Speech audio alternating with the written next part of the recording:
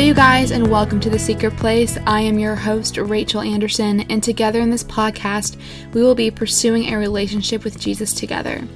Go ahead and pause this episode and go before the Lord in prayer as we prepare to spend time with Him in The Secret Place. Hello, you guys, and welcome back to another episode. This is the second episode of Season 2, and I'm really excited to get into this Bible story. So it's probably a story that you guys have heard of a lot. It is Jesus walking on the water with Peter. But I kind of want to share a little bit about this story and kind of how it's impacted me, and also just the act of obedience in this story. So without further ado, let's go ahead and get into it. So before we really get into Matthew 14:22 through 33, we kind of need to get the background context, or I guess the verses before this, so we can kind of see what's happening and what led Jesus to where he was. So before this section of scripture, Jesus had heard about the killing of John the Baptist. After he had heard about what happened to John the Baptist, he sent his disciples in a boat before him and dismissed the crowd who he was currently with. Getting on a boat himself, privately, he went to this destination. When he arrived, the crowd that he was previously with, and I'm sure more people, had followed him there and were waiting on him. Because of this, Jesus actually had compassion on them. He didn't yell at them to leave, but he instead healed them. And this is also where the feeding of the 5,000 takes place. So after the feeding of the 5,000, Jesus sends his disciples on a boat after eating, and then he dismisses the crowd to go home. After he had sent the disciples away and dismissed the crowd, Jesus goes up on a mountainside by himself to pray. So now that we kind of have some of that context, we're going to go ahead and read Matthew 14:22 through 33. Immediately, Jesus made the disciples get into the boat and go on ahead of him to the other side, while he dismissed the crowd. So kind of what we already talked about. After he had dismissed them, he went up on a mountainside by himself to pray. Later that night, he was there alone, and the boat was already a considerable distance from the land, buffeted by the waves because the wind was against it. Shortly before dawn, Jesus went out to them walking on the lake.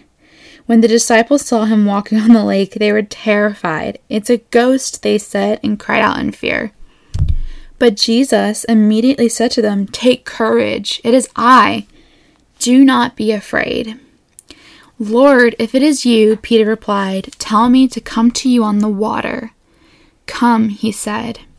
Then Peter got down out of the boat, walked on the water, and came toward Jesus. But when he saw the wind, he was afraid, and beginning to sink, cried out, "Lord, save me!" Immediately Jesus reached out his hand and caught him. "You of little faith," he said, "why did you doubt?" And when they climbed into the boat, the wind died down. Then those who were in the boat worshipped him, saying, "Truly you are the Son of God." I think, like Peter, Jesus calls us a lot of times to come out and walk in obedience. And sometimes, like Peter, we will either say yes and get out of the boat, or we may say no altogether and go our own way. Sometimes for those who step out in faith and obedience and walk on the water with Jesus, they may get distracted by the situation around them, like the winds and the waves and everything blowing against them. And like Peter, we may also begin to sink because we take our focus off of Jesus and we get distracted. And some of us may actually look back to the Lord and cry out and say, "Lord, save me," and reach our hands up to Jesus. And when we do that, he will immediately reach his hand down and pull us back up. But then there are also some of us who continue to go our own way and don't want to look back towards Jesus. And because of this, we will continue to sink and sink and sink. And I've been in this place before where I totally was just going my own way and not paying attention to Jesus. And I remember how suffocated I felt. And I felt like I couldn't, no matter what I tried to do, I couldn't read the Bible. I couldn't pull myself out. But the thing is that yes, I cannot pull myself out, not with my own strength. We have to look back to the Lord, cry out to Him, reach our hands out. And if we do that, He will, like the Bible says, immediately reach down and pull us back up. The phrase that always gets me is in verse 31, where it says, "You of little faith," He said, "why did you doubt me?" That verse always grabs me and grabs my attention. And I remember when I was, I believe, 16, I was going on a missions trip, and I was so scared. But I had always wanted to go on a missions trip and just serve the Lord in that way. And I was really in a growing process, but I had a lot of anxiety and a lot of fear of man.